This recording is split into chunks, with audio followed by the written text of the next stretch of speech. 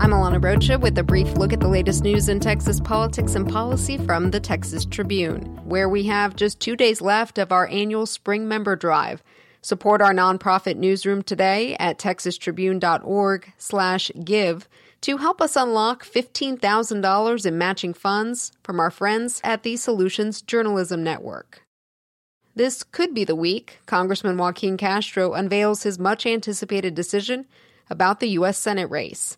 The San Antonio Democrat has drawn out his plans for longer than political allies had hoped.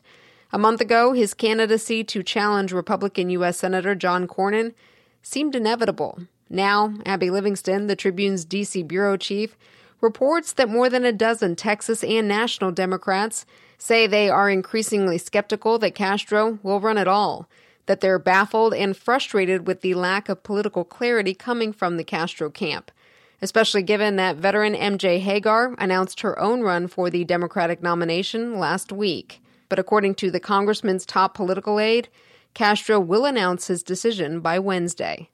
Stay tuned. After 3 months of defending its botched citizenship review of the voter rolls, the state has agreed to rescind its list of almost 100,000 registered voters, many of whom turned out to be naturalized citizens.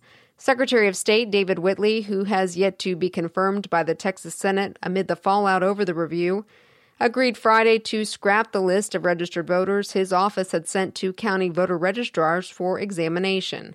The deal came as part of an agreement to settle 3 legal challenges brought by more than a dozen naturalized citizens and voting rights groups against the state.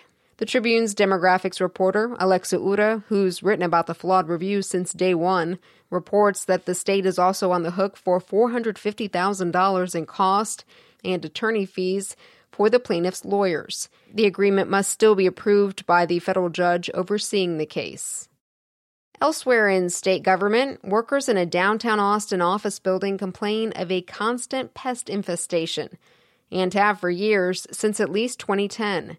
According to public records obtained by the Texas Tribune, workers in the William P. Hobby Building have filed hundreds of reports with the Texas Facilities Commission, the agency that acts as a property manager of state buildings. In one work order, ants were dropping from the ceiling onto an employee's hands while she worked at her computer. In another, an employee put on a coat at the end of the day, and a live rat jumped out of the pocket. The building's rat problem is just one of many deficiencies that lawmakers have pointed to as they seek to rid the state of the property this legislative session. Bills moving through both the House and Senate would allow the state to auction off the building. Today in the legislature, the House gavels in at 10 a.m., the Senate is in at 11. Watch it all live at texastribune.org. I'm Alana Rocha with the Texas Tribune. You've been briefed. The brief is sponsored by Legislative Solutions.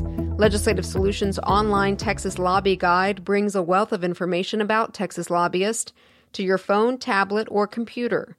More at legislativesolutionsinc.com.